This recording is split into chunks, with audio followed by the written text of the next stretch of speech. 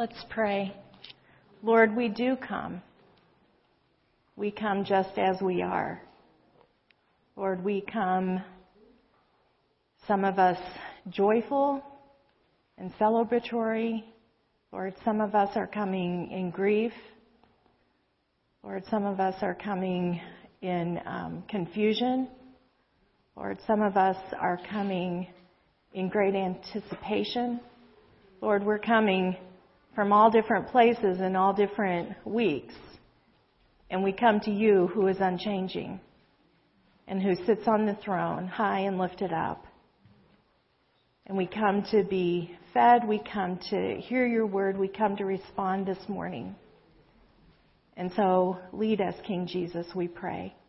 In Jesus' name, amen. Our call to worship from Psalm 95. Come, let us sing for joy to the Lord. Let us shout aloud to the rock of our salvation. Let us come before him with thanksgiving and extol him with music and song. For the Lord is the great God, the great King above all gods. In his hand are the depths of the earth, and the mountain peaks belong to him. The sea is his, for he made it, and his hands formed the dry land. Come, let us bow down and worship. Let us kneel before the Lord our Maker. For he is our God, and we are the people of his pasture, the flock under his care. Today, if only you would hear his voice, do not harden your heart as you did in Meribah, as you did that day at Massah in the wilderness, where your ancestors tested me, and they tried me, though they had seen what I had done. For 40 years I was angry with that generation. I said, they are a people whose hearts go astray, and they have not known my ways. So I declared on oath in my anger, they shall never enter my rest. These are the words of the Lord in greeting you this morning from Exodus 19. For you will be a kingdom of priests, a holy people. I invite you to greet one another. It's good to be back with you, church family. I want to thank you for the prayers that you prayed last week when Ann came forward with Pastor Gina, and the board came and surrounded the two of them and prayed for us. And I want to tell you that in response to your prayers, God moved very powerfully last week in Vancouver. It never ceases to amaze me. This is the 6th time that I've been a part of this Growing the Church in the Power of the Holy Spirit conference. And this time, like each other one, the Lord took a group of 40 people who didn't know each other, had no relationships, who came in dry, weary,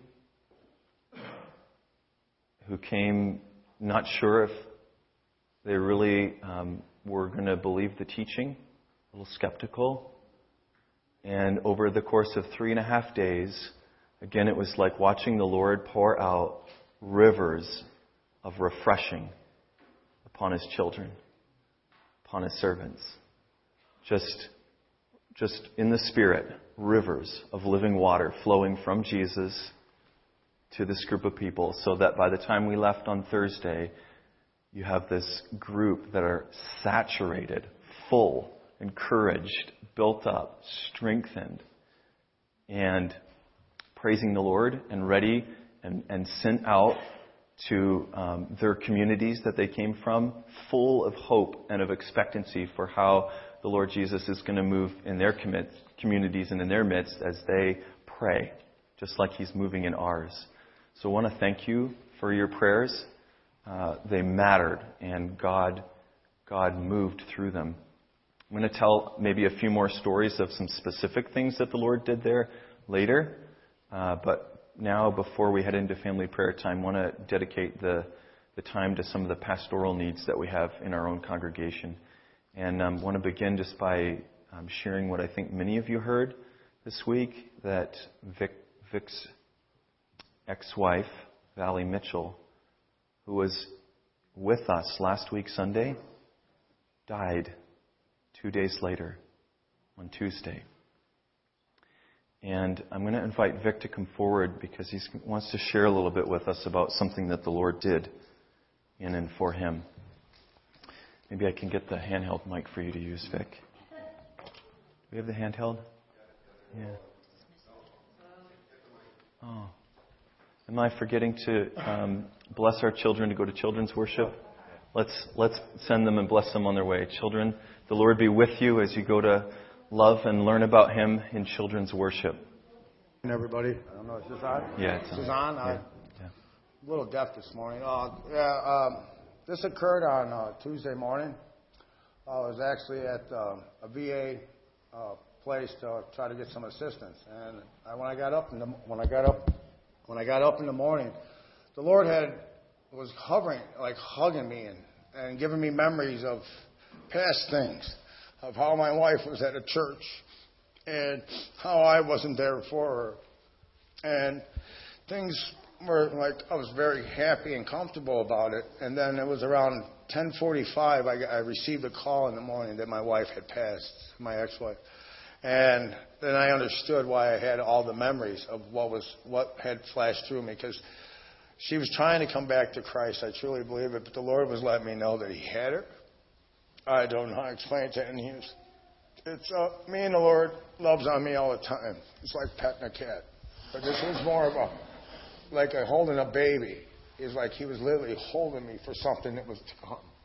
And that's when I got the news, I knew exactly what it was, what He was doing for me, and how He was going to guide me through all this. And in doing so, I came across 1 Corinthians chapter 13, verses 4 through 13. Love is patient. Love is kind. It does not envy. It does not boast. It is not proud. It is not rude.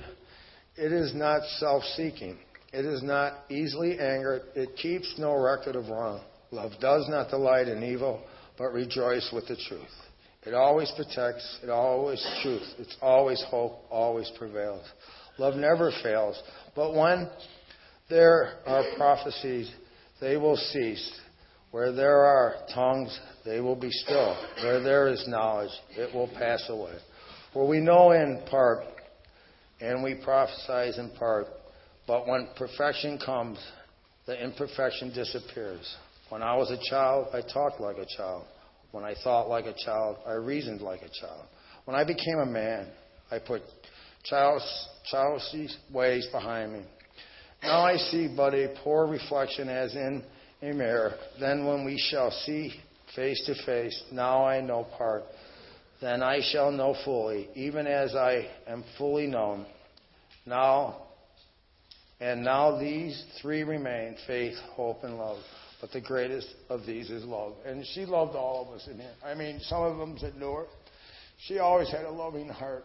And granted, she had her times, but I truly believe she loved the Lord.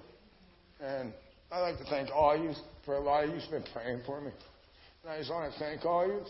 And you're all in my heart. Well, thank you very much. So family, let's go to prayer. And for those of you who are visiting or maybe here for a first or second time, we all pray and pray in our own words from our hearts as the Lord leads us. Okay? Just ask that you pray nice and loud so that everyone else can hear you. Father in heaven, we thank you that in your fatherly love, you went ahead of Vic. You knew the news that he was going to receive, and you prepared him for it. You lavished him with comfort and love all morning. Lord, we thank you that you're such a good shepherd.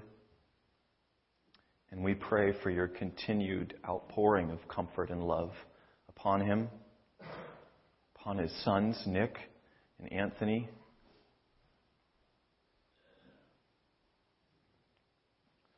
Through this church family, Lord, minister your comfort and your love. Lord, I thank you that you have delivered Tommy from the kingdom of darkness into your kingdom of light. And I thank you, Jesus, that what you begin, that you bring to completion. And I thank you, Jesus, that you are the one who even put it on his heart this morning, not only to come here, but to say, help, Lord, help. I'm struggling. Things are dark, they're hard, and Lord, I'm turning to alcohol. Lord, thank you that when we call on you, that you give grace. And so I pray, Jesus, that much, much grace would flow from your throne, from your heart in heaven to Tommy right now. I pray that you surround our brother with holy angels. Pray that you help him and strengthen him daily to put down roots, deep roots in your word and in your love. Lord, we pray that you would help to change patterns. Lord, our old ways were to turn to things outside you for fixes and for looking for healing and help. But Lord, now that we belong to you, you promise that your grace is enough for everything that we face. And so I pray for Tommy, but also for every one of us, Lord, that you'd help us to turn to you in our time of need. He's not the only one here who's struggling. Lord, we pray that as we seek you, that the truth, Lord, the truth would rise to the surface, brought by your Holy Spirit. Your word says that the truth sets us free. And we're just so aware of the many different complicated ways that the enemy of our souls seeks to sow lies and to bring despair, to bring hopelessness, to make us feel caught and stuck.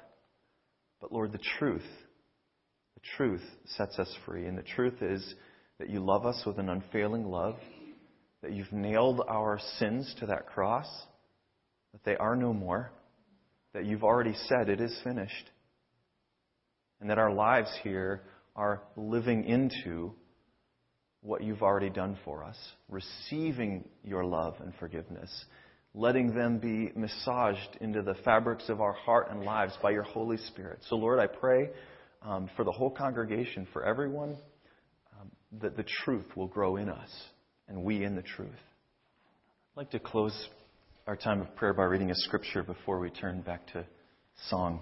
These are the words of Paul to the Christians in Ephesus. Praise be to the God and Father of our Lord Jesus Christ, who has blessed us in the heavenly realms with every spiritual blessing in Christ. For he chose us in him before the creation of the world to be holy and blameless in his sight. In love, he predestined us to be adopted as children through Jesus Christ, in accordance with his pleasure and will, to the praise of his glorious grace, which he has freely given us in the one he loves. Lord, as we open your word, we pray the same thing that Paul wrote to the Corinthians. Lord, we ask that I would not speak with wise or persuasive words,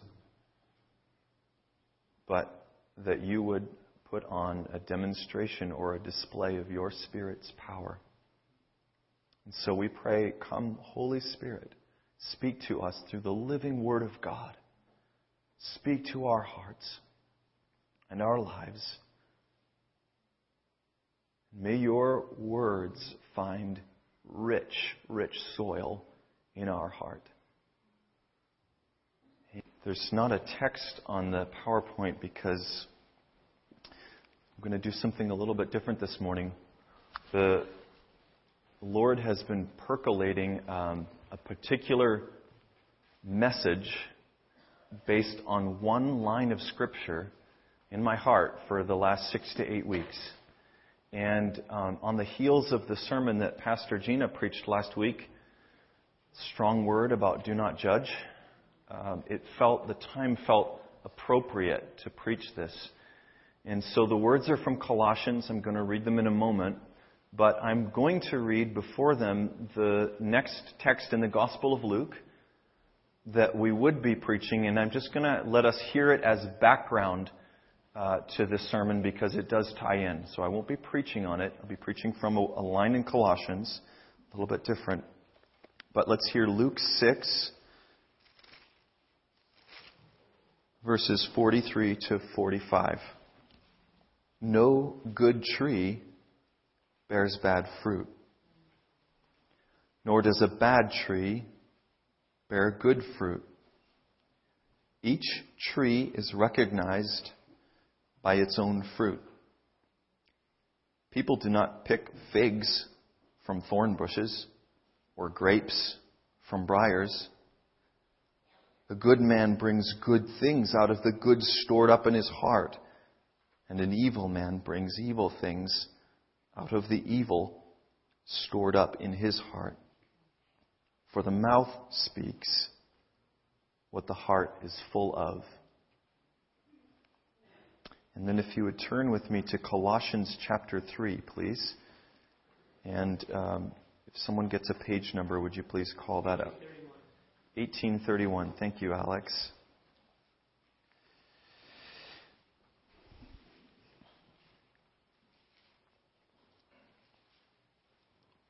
The words that the Lord has been having me meditate upon are in verse 5,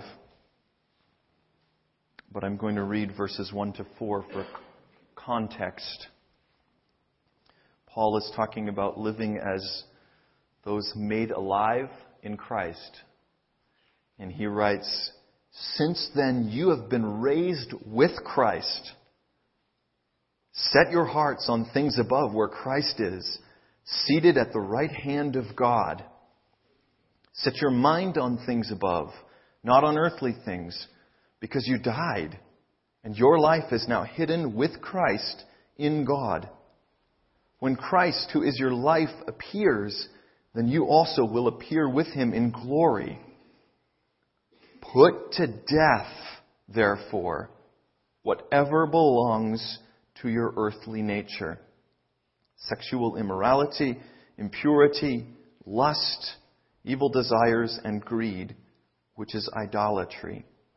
And it's these words in the first half of verse 5 that have been meditating on. Put to death, therefore, whatever belongs to your earthly or your sinful or your unspiritual. They're all translations of the same word: earthly, sinful, unspiritual nature. The nature that you had, that you were born with, that was yours before you were given a new nature through Jesus Christ.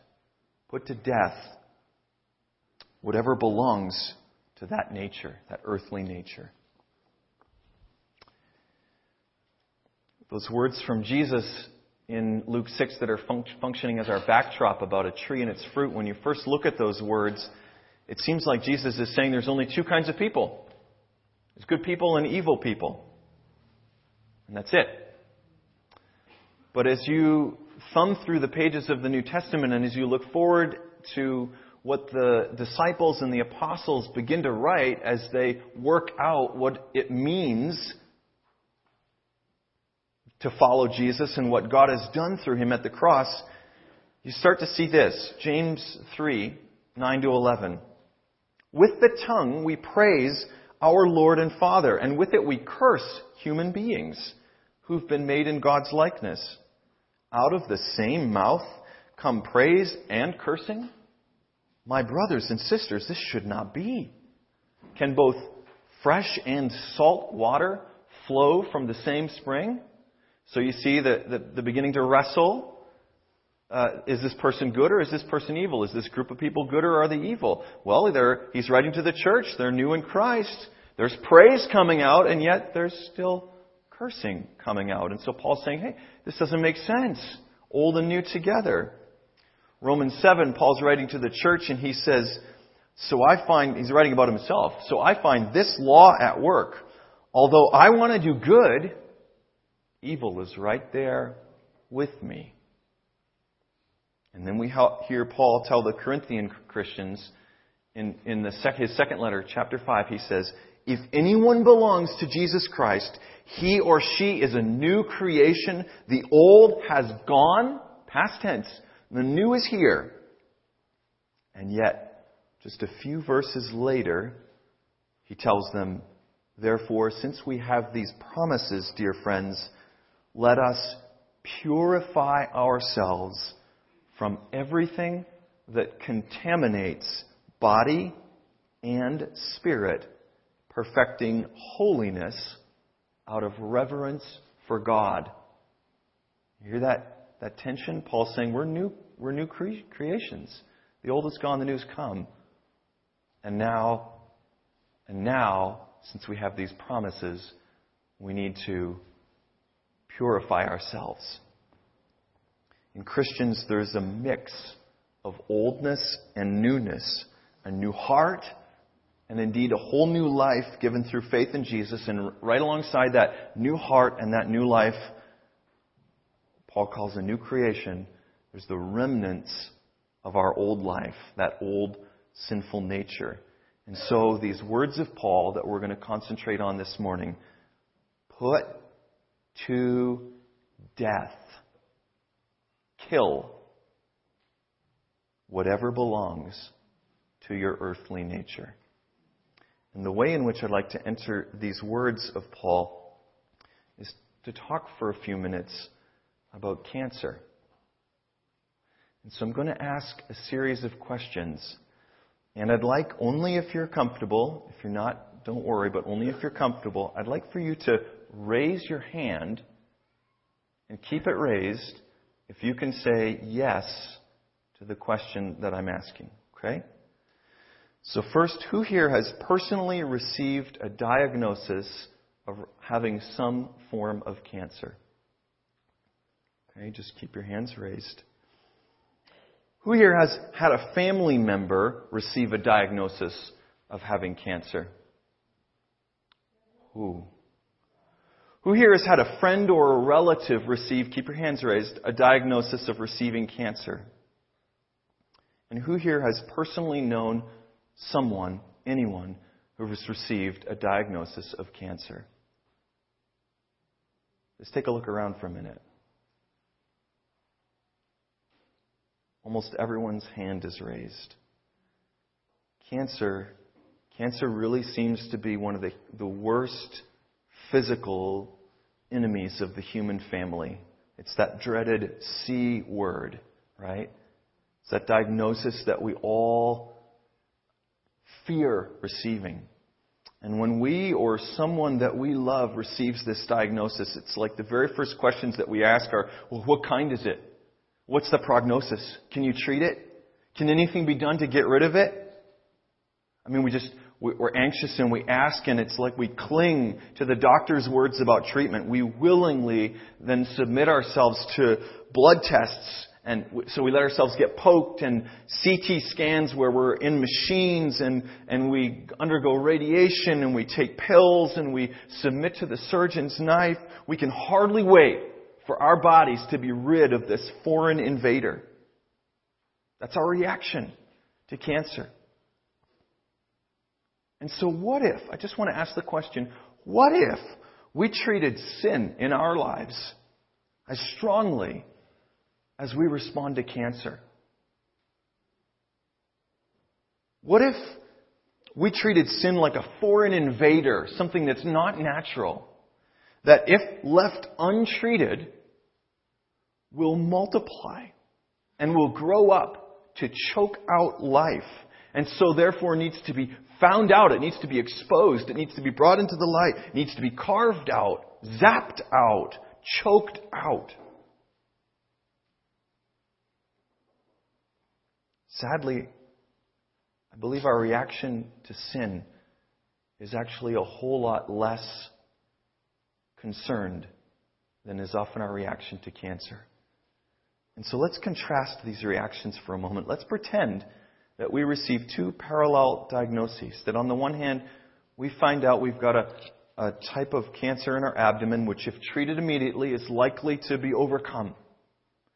And that on the other hand, the Holy Spirit gives us a flash of insight, a diagnosis, a moment where the veil is taken off our eyes and we see that actually we've got a real struggle with anger, or gossip, or jealousy, or lust, or spiritual laziness, or doubt,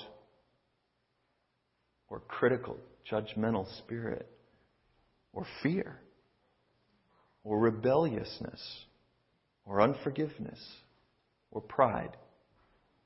What's our reaction when we see these things in ourselves?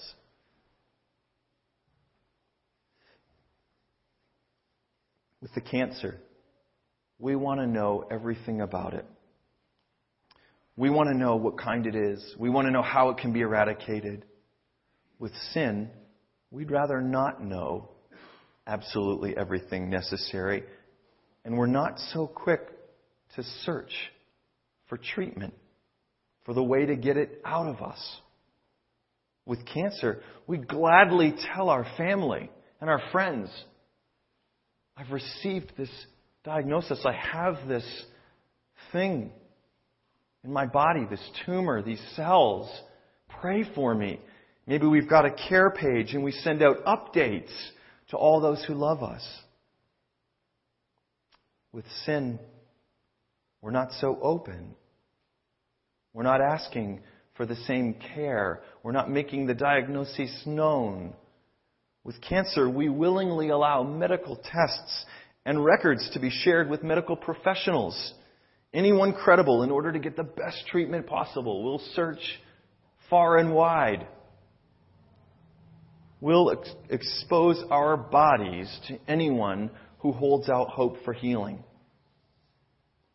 With sin, we're quite slow to seek spiritual treatments, to hunger for diagnosis and remedy. We'd rather our soul be exposed as little as possible. With cancer, we'll even go into debt to finance our treatment. We'll do anything to preserve our lives. Anything. With sin, there isn't quite the same hunger for immediate treatment, no matter the cost. Often when we see sin in ourselves, we subtly downplay it. Just kind of push it away or aside or down with some combination of maybe telling ourselves it's not that bad because we've come so far and grown so much and it's not as bad as it used to be or as bad as so and it's not the worst kind of sin. So we do our best to not see it ourselves. We do our best to not allow others to see it. We position ourselves in the best possible light. We keep it hidden.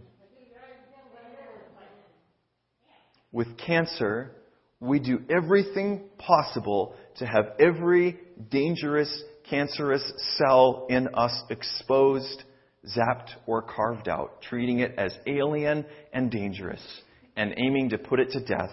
With sin, we do so much from keeping it from being exposed. We downplay its seriousness, not often treating it as something that's alien and ultimately very dangerous. Not doing everything possible to put to death what remains of our earthly, unspiritual nature. And so here I'm going to propose to you 3 reasons why I believe we treat our sin different from cancer. The first, very simply, is that I believe we don't understand the nature of sin as a foreign invader. The creation account in Genesis 1 and 2 paints sin as something that isn't even at all a part of God's created order. It's not a part of being created in the image and the likeness of God. It's not even present in creation. And yet, because we're born into a human family that's steeped in sin, because we've never known lives apart from sin, it's always been intertwined and a part of our lives in some way, shape, form, or another, we've actually become kind of cozy with it. Like it's normal, like it's a part of us, not like it's a foreign invader. But it is. You know, when you think about cancer, we understand innately that we were created to live cancer-free lives. We understand that our bodies were not meant to have dangerous, cancerous, tumorous cells or growths in them. We understand that it's foreign. But can we imagine living a life fully free from sin and all its effects? Do we understand innately that life isn't supposed to have sin at all? That even in the same way that we were created to be absolutely healthy and free from cancer, we were created to live in full, close communion with God, always full and overflowing with His love, always radiant with His joy in us and through us, always, constantly at peace. Love, joy, peace, the fruit of His Spirit. You see, we treat it as something that's not a foreign invader. That's not unnatural. And yet it is. The second reason that I believe we treat sin differently than cancer is that we don't fully understand the seriousness, the gravity of sin. James 1:15 says, "Then after desire has conceived," conception takes two parts. So there's a desire, and then there's the will that acts on it. When you bring the desire together with the will that acts on the desire, it conceives. You need those two elements. It's not evil to have the desire necessarily, but when the two come together and you act on evil desires, it conceives. And James says, after desire has conceived, it gives birth to sin. And sin, when it's full grown, see this picture of a baby growing up, conception baby, gives birth to what? Anybody know the answer? Death.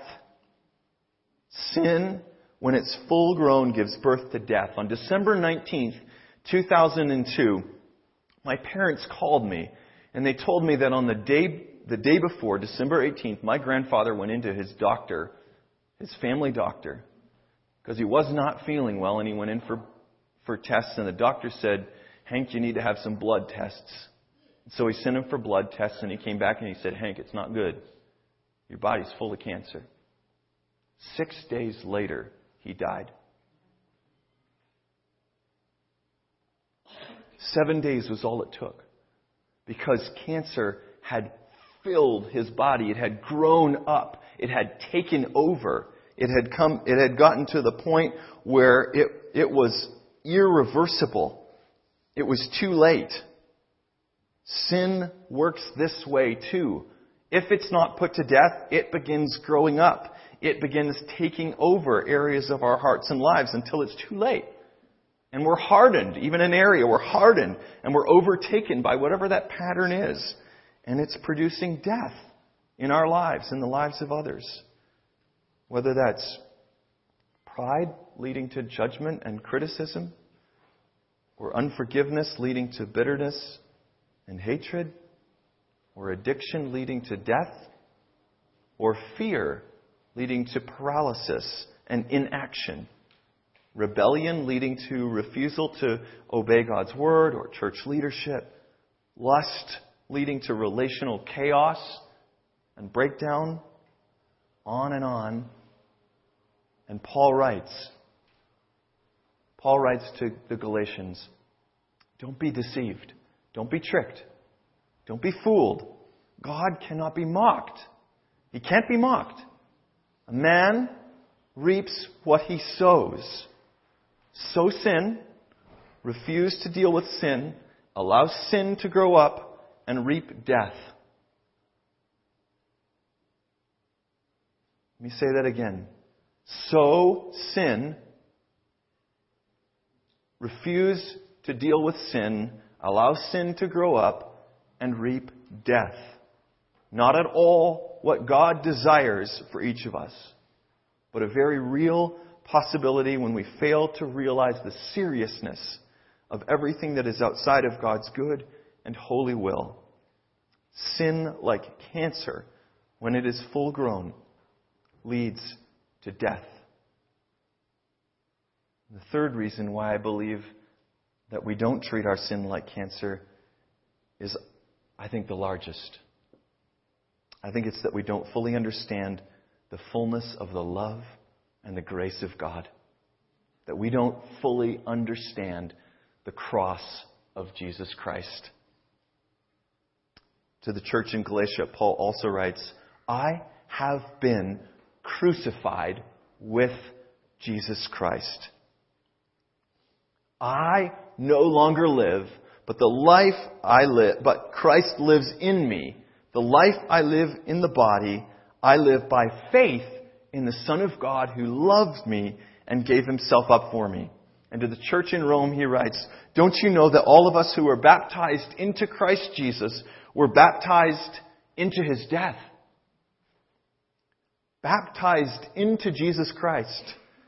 crucified, dead with Jesus, no longer living, but Jesus living in me. This is strong language, isn't it? Baptized, crucified, dead. What's Paul talking about? He's talking about the way in which Jesus, who knew no sin, became sin on our behalf. That He redeemed us from the curse of the law that we couldn't keep by becoming a curse for us. That our sin and our sinful nature was really nailed to the cross. The whole thing, in full. Our whole sinful nature was nailed to the cross with Jesus Christ. And if our sin, all of it, and our sinful nature was really nailed to the cross with Jesus, then our sin no longer belongs to us. And it doesn't define us in any way. Which is exactly why Paul says, the life I now live, I live by faith in the Son of God who loved me and gave Himself up for me. It's the radical, deep, wide love of God that empowers us to treat sin like cancer. To unashamedly have it exposed as a foreign invader that doesn't define us. And to seek to be rid of it. Because Christ and His love define our lives. Our value, our identity, how God the Father perceives us and how we perceive ourselves. We don't have to be ashamed to have our sin pointed out and rooted out. You know, when someone says to us, I've got cancer. I've got cancer. We don't point the finger at them and we don't judge them. We don't look at them differently because they've got cancer. We're not ashamed of them because they've got cancer. Their cancer doesn't define who they are as a person. We don't judge them by their cancer. None of that. And so it ought to be the exact same with our sin. If we're in Christ, sin doesn't define us. And if we view each other through Christ, then someone's sin isn't the lens through which we look at them. You see, the love of God provides such security that we can readily confess whatever sin we see in ourselves. And so let's imagine together, friends, what would it look like to have a church culture here that was so thick with the love and the grace of God, and that the work of Jesus Christ was held so high, the cross of Jesus Christ was held so high, that each of us felt fully, readily comfortable to acknowledge our sin and pray for its removal. You know, we've been told over and over and over by guests, and I was told again this morning who come in, that this church is full of the love of God. And it is. But do we understand the finished work of Jesus Christ enough that this is also a place where the sin that's revealed to us is immediately, without shame, exposed? Brother, I just saw that the Lord showed me that I've got a real critical spirit. I keep judging people. Pray. Brother, I just lied to somebody and I'm ashamed of it. Would you pray with me? Sister, I keep struggling with jealousy. Brother, sister, I've fallen into this sin or that. Without shame, I've got a tumor, got these cells, got this sin. You see that? See, what's happening as I'm saying this is that the lie of Satan is being exposed. Okay? Because the lie is, you got to be ashamed. People are going to think something about you. They're going to look at you differently. You should be mature enough. You shouldn't deal with this at your age. You've been a Christian for long enough. All those lies, right? All those lies. We don't have to be ashamed. We need to hate sin. We need to have a reverent fear of it. But we don't need to be ashamed. Shame was nailed to the cross. Guilt, condemnation, gone.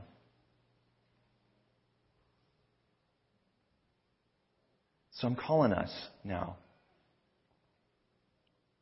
to not only lift that cross so high, to so magnify the work of God in this place, that without shame we do readily confess, but I'm calling us to confess. I'm calling us to carry on the work that Pastor Gina challenged us to do last week, to put to death our earthly nature, that God might be glorified in us, that the world might all the more see Jesus Christ in and through us, and that the joy of the Lord might fill our hearts. I'm going to ask Lindsay to lead us now in singing a song of response, Refiner's Fire. And let's make this a sung prayer. Lord, refine me. And if the Lord is calling out sin in your heart and you need to respond to that in some particular way, do it. Whether it's kneeling at the cross or kneeling where you are, praying in your seat, talking to someone, saying, there's something I need to confess, talk to me after the service. Scripture tells us not to take this meal in an unworthy manner. And that's been misunderstood at different times through church history. The unworthy manner that Scripture talks about was where there was sin involved within the congregation. There were judgments, there was hatred, there was division. The rich were taking the meal and not leaving any for the poor. That was the hypocrisy. That was the caution to not take this meal in an unworthy manner. The worthy manner is to recognize that we do have sin and to be honest before the Lord and say we are sinners. And the Heidelberg Catechism says, who are to come to the Lord's table? Those who are displeased with themselves because of their sins, but who nevertheless trust that their sins are pardoned and that their continuing weakness is covered by the suffering and death of Christ, and who also desire more and more to strengthen their faith and to lead a better life. And so, brothers and sisters, if you've been convicted of your sin, and you say, yes, Lord, I have sinned, then absolutely this meal is for you, because He meets us in this meal. He strengthens us in this meal. We're reminded of His grace. We're reminded that His blood washes away our sin. And so on the night He was betrayed, He took the bread and He gave thanks to the Father and He broke it. And He said, this is my body given for you. And in the same way, He took the cup and gave thanks.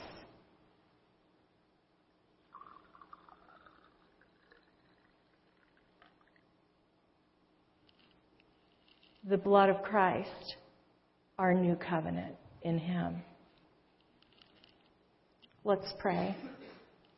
Dear Heavenly Father, thank You that You meet us in this meal, that You strengthen us in this meal, and that You've given us this meal to remind us of the beautiful, loving grace that has been poured out to cover and wash away all of our sins.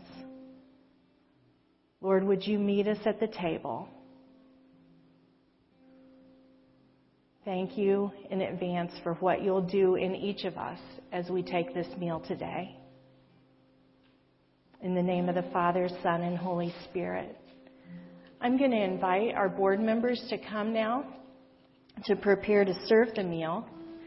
And if you are a believer in Jesus Christ, we invite you to come and partake of the meal together. We take it here. We just come by rows and come forward and receive the elements and then take them back to your seat, and we'll hold it until we've all been served, and then we'll take the meal together. And if you're visiting and you don't know Jesus as your Lord and Savior, I just invite you to reflect on some of the words that we've sung today and the message that's been given, because certainly salvation, covering of your sins is available, and we'd love to talk to you after the service. There is gluten-free, and so if you need that, there's a little tray of that as well here in the crackers. So family, eat, drink, remember, and believe the body and the blood of Christ given for the complete forgiveness of all of your sins. Family, receive these words of blessing from Jude. To him who is able to keep you from stumbling and to present you before his glorious presence without fault and with great joy, to the only God, our Savior, be glory, majesty, power, and authority through Jesus Christ our Lord, before all ages, now and forevermore. Amen. Hallelujah. Family, go in peace to love and serve the Lord, but don't go yet.